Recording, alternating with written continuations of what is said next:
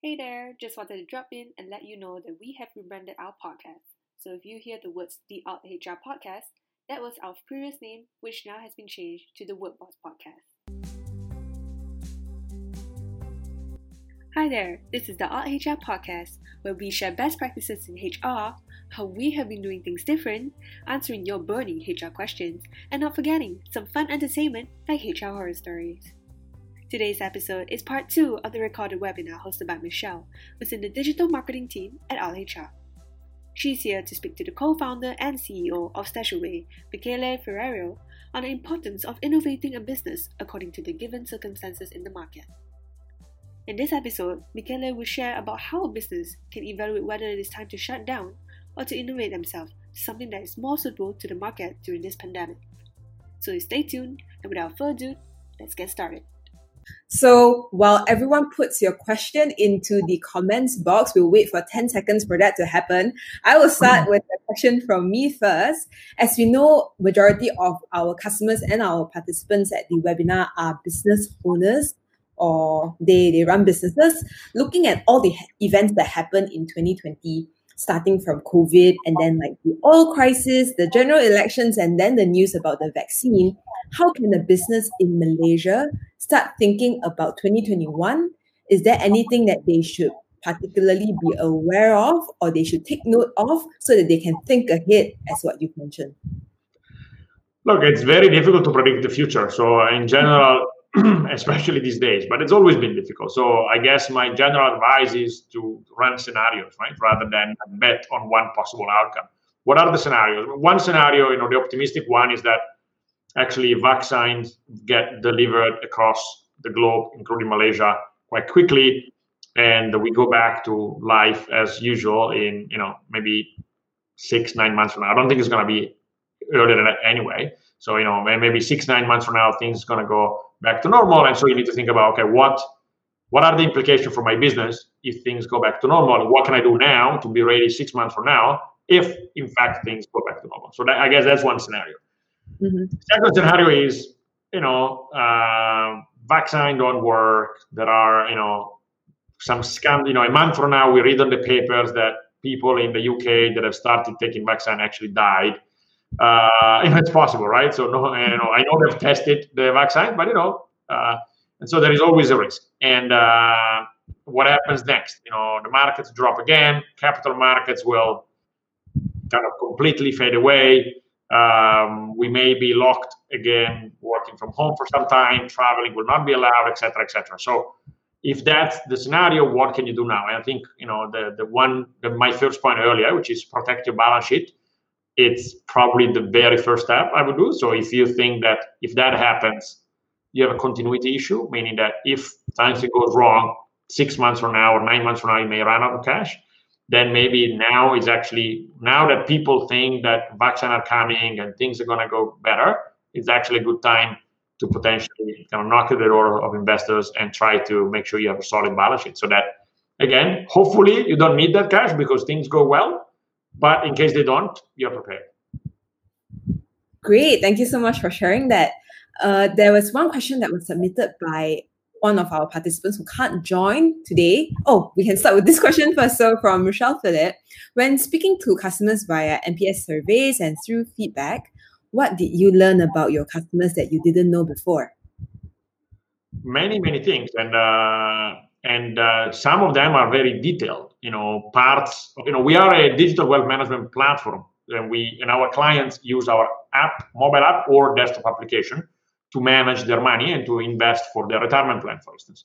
And so sometimes people tell us about, for instance, some parts that are not clear in the app. How we display returns. So we've changed some of the details of the app over the last 4 years since we launched by kind of reading some of these comments and realizing, they're right. Actually, this is not very clearly said.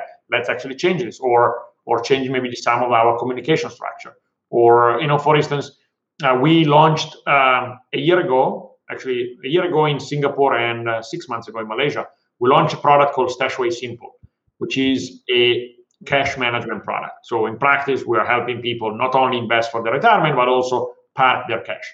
and currently Stashaway Simple in Malaysia gives 2.4% returns on ringgit, which is obviously very, very high compared to anything you can get from a bank, and it's simple, so it's no minimum, no maximum, etc., etc. How do we develop that product? By listening to clients. So clients were saying, it's great. I have my retirement plan with you guys. I've never seen such high returns on my investments. I love the low fees, but I also have 200,000 ringgit doing nothing in my bank account where I get 0.2%. What can I do with that? Should I invest it? It's my safety net. And our suggestion is, if it's your safety net, you shouldn't invest it in a risky portfolio. And that's how we kind of start thinking, okay, maybe we need to also help people manage their cash, because apparently the banks are doing a bad job at helping people with that too. Following up from that, there was a question about diversification. So the question is, for everyday consumers like us, the advice has always been to diversify our investment portfolio to cover different asset classes and geographies, so that we're not hit too badly when the economy goes down. But then how can a business look at diversification in the same perspective? The logic is the same, right? Don't put all of your eggs in one basket. So, you can think about products, you can think about channel. Internally in HR departments, people will talk about succession planning. It's the same logic. If somebody leaves, how do you replace that person? It's also diversification. Honestly, it's easier for larger businesses than it is for smaller businesses, meaning that if you are a small business with one product, one channel, one country, it's not easy to then diversify further, but it's something that over time, may want to do. The reality is that you need to strike the right balance between diversifying, as for kind of the question, and kind of stretching yourself thin. So focus is important, right? And I would actually argue that focus is even more important than diversification in terms of business. You will not be able to do everything perfectly. There are some things you do well, and you need to focus there. So I think diversification in business should always be driven by a core competency. There is something you do particularly well, and that may give you the opportunity to do something else that is linked to that core competency. I wouldn't just kind of start doing random new things. And on the same note as well, we had some of a similar question on balance. So you were speaking to us just now about goldmine, which is our employees. But for businesses, I think it's usually a lot more on a conceptual level. For a small business or a business owner of a small business, they always feel that, how do I balance between engagement activities, giving my employees time off versus sustaining my business operations, considering that business isn't doing great now? So how can they look for that balance?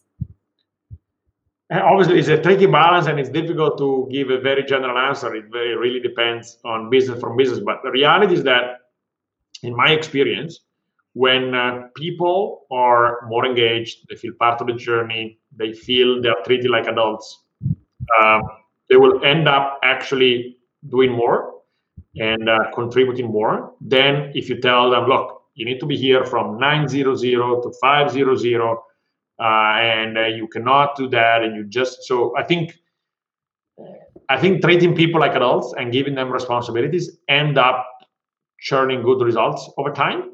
And so I lean toward giving people more freedom and kind of trusting my hiring process. If you hire well, then you can hope that people that you hire actually will do the right things without you kind of guiding them step by step. So my personal angle is that in the trade-off between controlling very much because I need the business to kind of be managed a certain way, and giving people a bit more freedom because I want them to be happier and feel part of the journey, I lean toward the second. I think similarly here as well, I think what we realized during COVID-19 and working from home is that the employees' mental well-being is a lot more important. And if you look after your employees well, in turn, your business will be able to sustain too. So I think hopefully business owners will be able to realize that it's a little bit more middle long term. I don't think you can see the results instantly, but it's something that will pay off eventually. Oh, absolutely. And look, the other way to think about it is that, for knowledge works, so let's forget for a second people that do a bit more manual work, but for knowledge workers, people that actually kind of kind of do the job I do, the job you do, Michele. So we don't move boxes, right? We need to create things. We need to think about stuff. So there is a creative angle to it, and the reality is that it's not obvious that you're gonna get more things done in 8 hours, that you've been forced to sit at your chair, rather than in 6.5 hours if you spend 1 hour going for a run. Because maybe that 1 hour run actually gave you some sort of creative angle that actually helps you get stuff done faster. Obviously, it's different if your job is very manual and you need to move box around. Partially similar, meaning that still you can work at a certain speed. And if you are more enthusiastic about your job, you're going to work at a probably higher speed, so you end up being more efficient.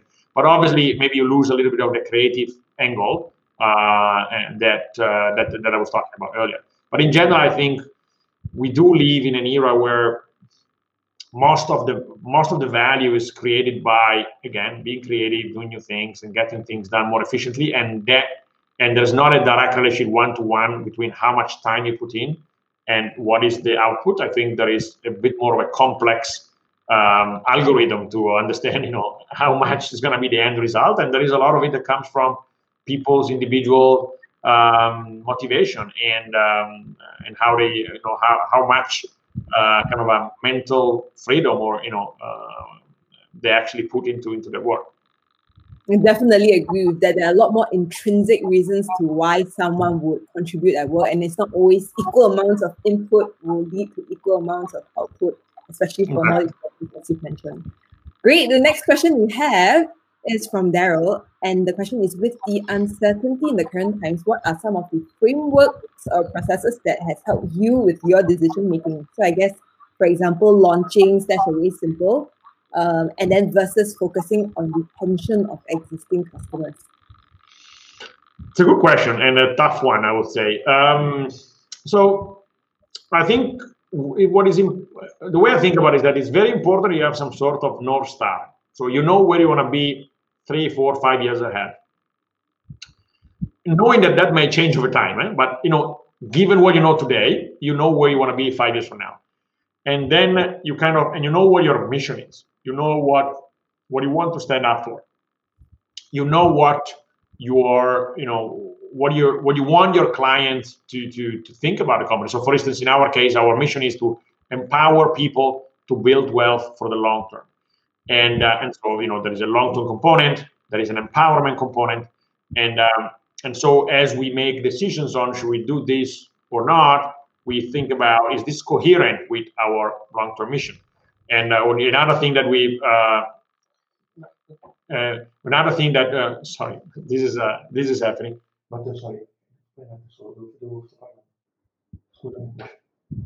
Sorry, I guess this is working from home. Exactly. It's now normal, I guess. Apologies for that. So it is one of my 3 kids, the eldest one. So what I was saying is you need to have a kind of a North Star, and then so where you want to be, and also some sort of mission or kind of some sort of thinking about how to what are the things that are coherent with your positioning and where the way your clients want to perceive you. Those are kind of frameworks, you can call them, or processes that help you think about kind of what makes sense for you, what doesn't. Great. I think there are no new questions in the comment section, but I just have one more that touches on what you've mentioned just now. It's a bit more on companies who are struggling right now, and they've been struggling since the start of the MCO in Malaysia, for instance. How can they evaluate whether it is actually time for their business to shut down and they have to move on? Good question. At the end of the game, if you don't, you need to do your analysis and think whether you have, there is light at the end of the tunnel. Do you have enough? I go back to the balance sheet discussion. Do you have a strong enough balance sheet to reinvent the business in a way that you believe is going to be successful? And if the answer is no, and you can't raise cash from either banks or investors, then unfortunately you need to fold it, right? So I think, and obviously the earlier you have this foresight, the better it is, because you're gonna consume less, less external money. But that's at the end of the game, this is the short thing is, you need to look at your balance sheet and kind of be very honest with yourself. Is this balance sheet enough to let me go through this period, or is it possible to restructure in a way that it makes it possible or not? And with that, we conclude the last part of the Navigating COVID-19 from Business Digitalisation to Employee Engagement's webinar series. If you're interested to catch more of these type of content, do keep a lookout for our future episodes.